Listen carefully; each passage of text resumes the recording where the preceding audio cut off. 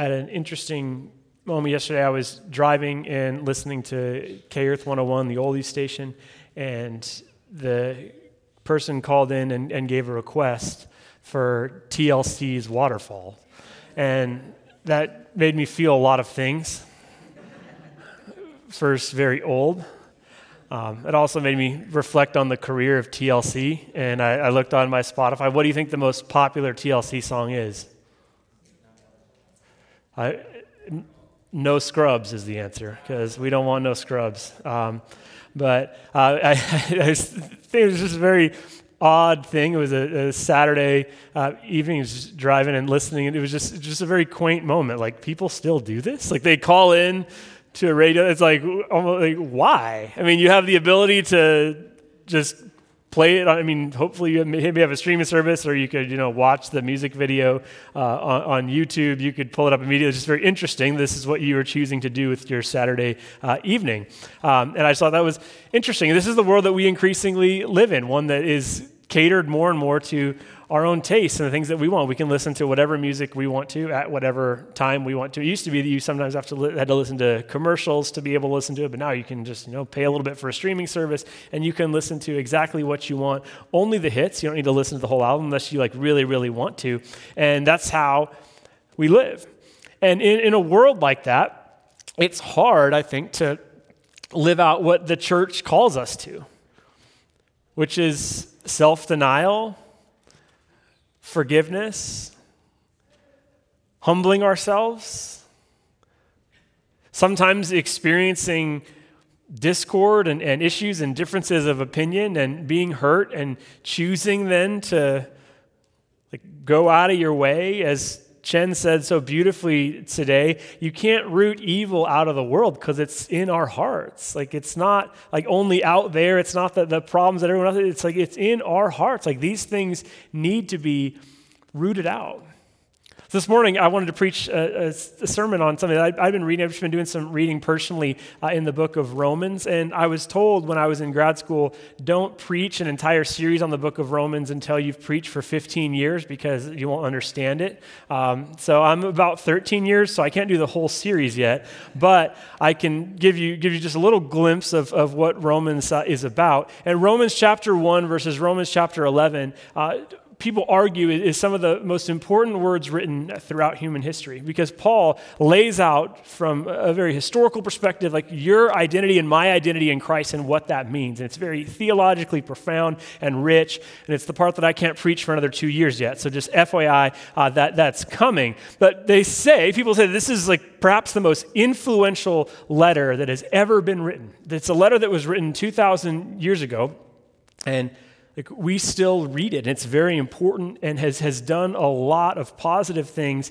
for human history. I think about a letter that I wrote to myself in 11th grade. Our English teacher gave us the project to write a letter to yourself, and she would mail it to you 10 years later, and she did, and it was extremely embarrassing to read this letter because I was super convinced that this girl I had been dating, it was all going to work out.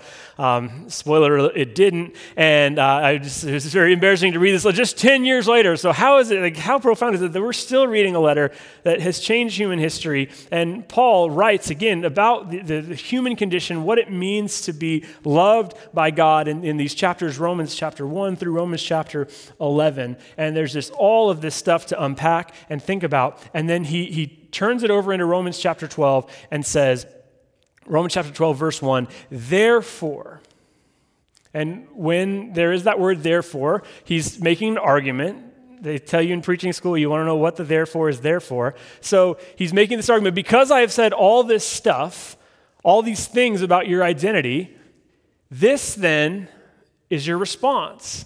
I've given you all of these things, and I've wanted you to think about what your identity is, and so this is your response. So I urge you, brothers and sisters, in view of God's mercy, to offer your bodies as a living sacrifice, holy and pleasing God. This is your true and proper worship. So because of who you are in Christ, because of the grace that God has given you, you all are supposed to offer your bodies as a living sacrifice. This is what it means to be called by God. This is what it means to be followers of Jesus. Offer yourselves, offer all of who you are as a living sacrifice. Because of who you are in Jesus, this is the calling that you have on your life. And this is something that should make all of us think, whether you're just new to this faith thing and you're just thinking about God for the first time, or if you've been at it for a while. This reminder is so important that this is who we are called to be. Your identity in Christ is such that then you are called to offer your bodies, to offer all of who you are to God, to turn that over. When was the last time you did that? Because I think that would change a lot for us, wouldn't it? Wouldn't that change something significant in your life as you think about a conflict that you're having with a roommate or a friend or a coworker, or you're thinking about what it is that you're called to do with your life? If you said, okay, this is going to be the lens through which I see this issue or this problem or somebody in our church, like if I choose to not just think of it from like my own issues or my own thoughts about this, if I choose instead to say, God, I'm just going to give this over to you and I'm going to let you lead, that would change everything, wouldn't it? One of the problems with our world today is there are what we would call conservative Christians and progressive Christians. And neither one of the groups, I think, has it all right. And neither one of the groups, I think, actually is living out God's call, because either one has an adjective before the word Christian. Like, we're all trying to follow Christ. Like, that's the central thing. And that's what we're called to do. And Paul says, offer everything that you have over to God and give that up and allow God to lead you. So when was the last time that happened? There's a famous picture from a very tragic scene. Here it is, where at Little Rock Central High School, they had, after the Brown versus Board of Education decision, 3 years to integrate the school. And so they waited basically until the very last minute for this to happen. And this is a 15-year-old young woman, Elizabeth Eckford, who was walking into school. And the woman behind her, the white woman, is named Hazel Bryan. And Hazel, you can just see like the vitriol that comes out of this picture. It was in 1957, and truly, like, what is most disturbing to me about this picture is she was doing this out of Christian conviction. She believed that what she was doing was right because integrating groups of people isn't God's plan or design. And what's truly terrifying to me about this picture is like the question that I think we all need to have: where are the areas in all of our hearts where we have some evil or some anger that, maybe 20, 30 years down the line, somebody's going to go, man, you had it all wrong. I am thankful that this isn't the end of this story. Hazel Bryan ended up being convinced that she was wrong in this picture. And she spent a lot of the later years in her life, she and Elizabeth Eckford are both still alive today. She spent a lot of the later half of her life fighting for racial justice, specifically in Little Rock and further integration of schools, because she came to believe that she needed to be part of the solution. She came to realize that it was a problem. And I think for all of us, we need to ask the question, what is the things that we need to be convicted of and convinced of enough to make a change? Enough to say, perhaps, like, I once was this way, but now I've come to a different perspective. I've come to change my belief because I've submitted all this stuff over to God. I've given this over to God and said, God, I need you. I need your Spirit to lead me here. So a couple different scriptures that come up as Paul continues to write in Romans. He says, live in harmony with one another. Do not be proud, but I'll get to that one in just a second. Do not be proud, but be willing to associate with people of low position. Do not be conceited. Romans 12:5-6. So in Christ, though we many form one body, and each member belongs to all the others, we have different gifts according to the grace given to each of us. Romans 12:9. Love must be sincere. Hate what is evil. Cling to what is good. And finally, Romans 12:17. Do not repay anyone evil for evil. Be careful to do what is right in the eyes of everyone. So Paul continues writing some of the things that Jesus shared. Like, this is how you're supposed to be. Don't pay back evil for evil, but instead choose to do what is right. And he is writing to a community of people who are trying to live this out, a community of people that sometimes are probably annoying each other, and sometimes you need to have grace for, and sometimes you need to understand that there is evil, perhaps another person, you've been wrong, but you need to choose to forgive. Don't continue that cycle. And Paul writes this to a house church of people likely who are trying to figure out what it means to follow Jesus. And he's trying to continue to say, turn your eyes to God. Again, offer everything that you have as a living sacrifice. And this then is what it looks like. It's lived out in community. It isn't just something that you can do and leave to the side and practice your faith and not enter in. Think about the ministry of Jesus. Jesus is showing us that Christianity at its core isn't about just showing up to the right place in an hour of time or watching online at an hour of time. Christianity at its core is a relationship. So Jesus goes up to a tax collector who was the worst of the worst named Matthew and says, "Follow me." And everyone reading that in the first century would have gasped. Like, no way, you wouldn't want, that is not the first, that is the last person. If you're trying to start a movement, this is the last person that you should pick, because that's just a horrible choice. But Jesus says to Matthew, "Follow me."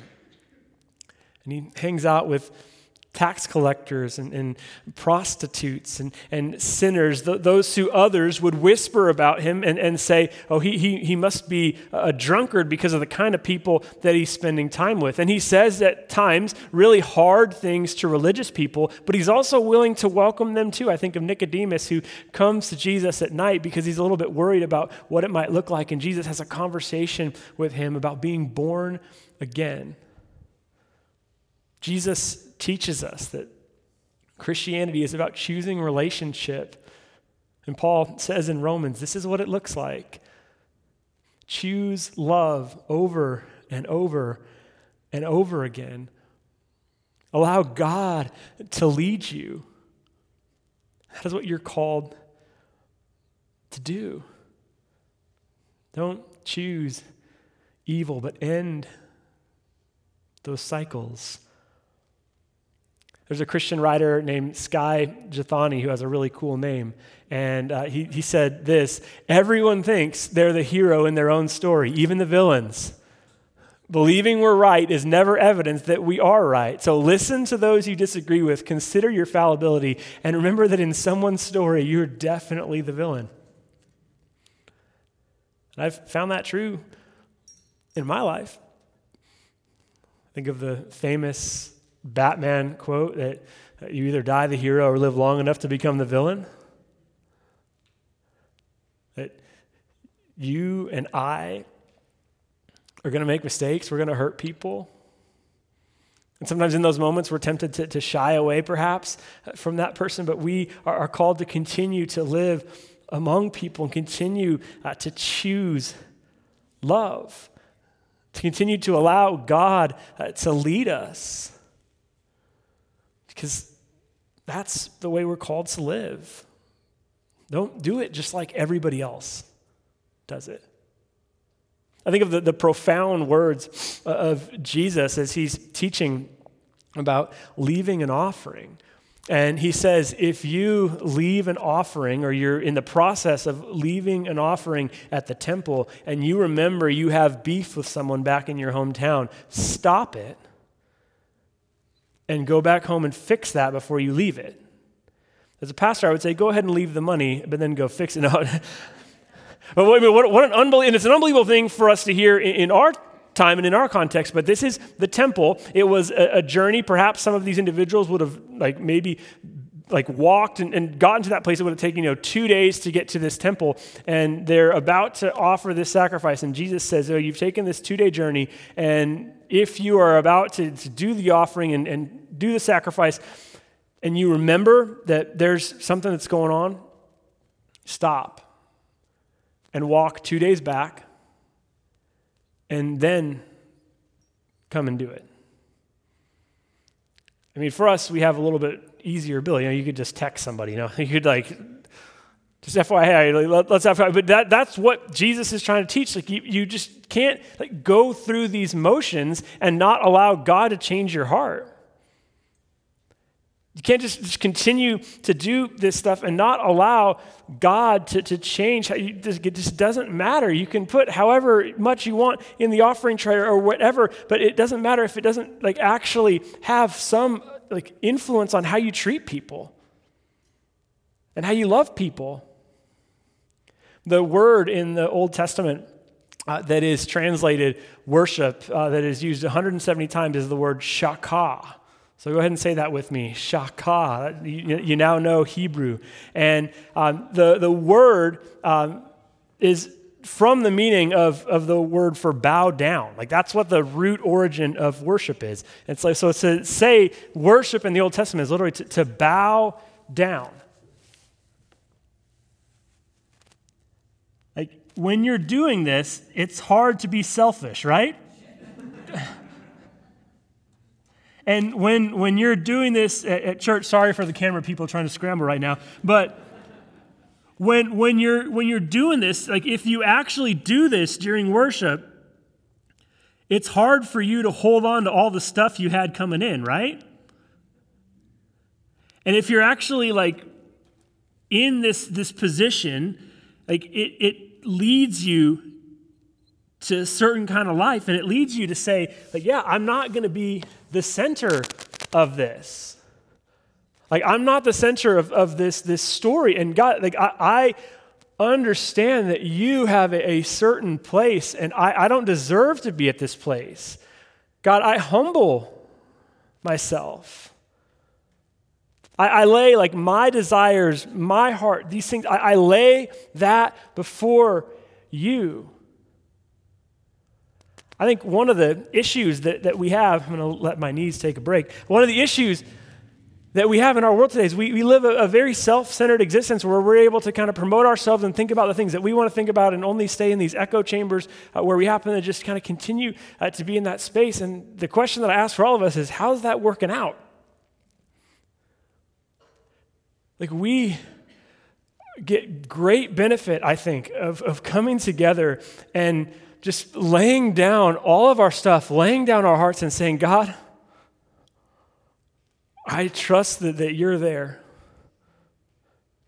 And I can't carry all this stuff on my own. And there's some of this stuff that is so hard for me to carry that I'm just going to give it over to you, and I'm going to trust you to work in my heart. I'm going to trust you to change my heart.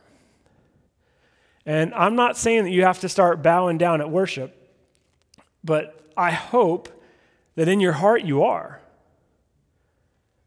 Because that's the origin of this word.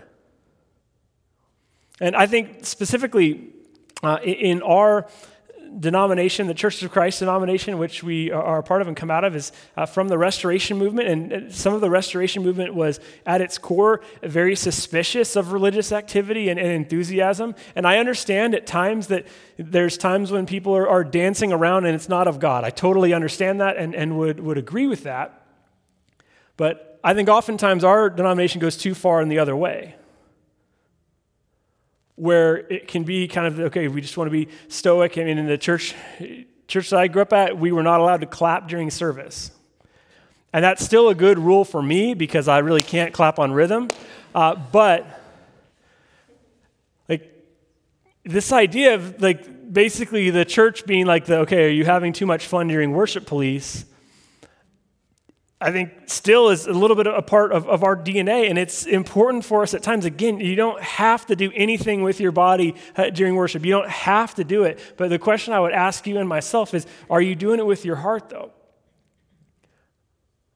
Like, are you bowing before God with your heart and allowing God to really change, just submitting like your heart and your ideas, your thoughts to God? I want you to work in me. There's things that I want to hold on to that I can't carry anymore. God, I want to allow you to work through me.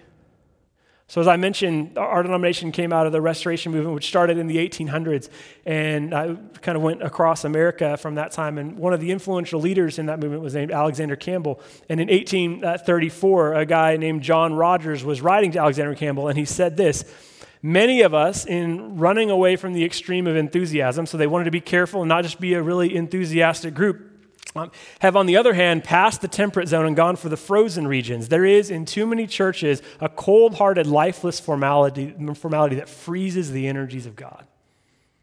And I think that can happen if your church is like dancing around the aisles and if your church is really formal. I think that God's energies can be frozen on either way. But this is something that happens in your heart or it doesn't.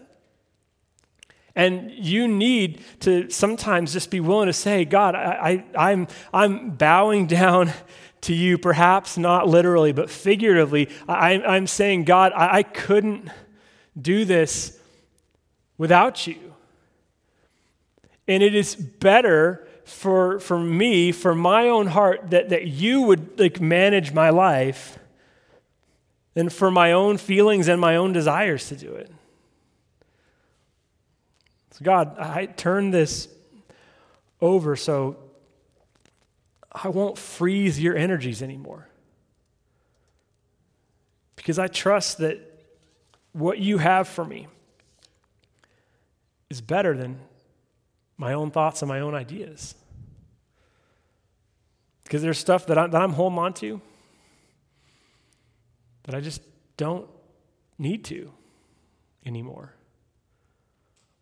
So Paul writes 11 chapters and then says, okay, because of who you are in Christ and all these things that I've just written you, every single day I ask you all as a community to offer all of who you are as a living sacrifice. This is worship. It's worship to bring all of who you are and say, God, who would you have me to be right after service? And then on Monday and on Tuesday, who would you have me to be? What do I need to let go of? What do I need to give up? And Paul then continues in Romans 13 and says, let no debt remain outstanding, except the continuing debt to love one another. For whoever loves others has fulfilled the law. The commandments, you shall not commit adultery, you shall not commit murder, you shall not steal, you shall not covet, and whatever other command there may be are summed up in this one command: love your neighbor as yourself. Love does no harm to neighbor. Therefore, love is the fulfillment of the law. Paul says, let no debt remain outstanding, just as Jesus said. So if you are giving your offering at the temple and you remember that you have some beef with somebody, like stop what you're doing right there and submit that over to Jesus' work and reign. And recognize that to worship is to put your heart before God. And again, you can do that with dancing in the aisles or not. But it's a question that I think we all have to ask ourselves. When was the last time that you were changed? When was the last time that you said, you know what, I want to hold on to this thing. I have this debt that is outstanding from this person and they owe me or whatever. I have this issue. Like, when is the last time that you just came before God, laid down everything and said, I just offer my whole life as a sacrifice to you? Because this is my act of worship. I hope in prayer for all of us is that we would just think and pray this week about whatever action is needed. Because I think all of us, if we were to have coffee and have a conversation, there'd probably be some relationship or something that comes to mind that we would think, yeah, I need to take action on that. Or I have let that thing go a little bit too long, or I need to let go of that. Because I know for me, I need my heart changed and led by God constantly. So we're going to stand and worship right now. And you can clap maybe if you are better at it than me. But I hope that for all of us, as we worship together now, we are reminded and we think about the central ethic of the gospel being love. Let no debt remain outstanding except the debt that we all have to continue loving each other.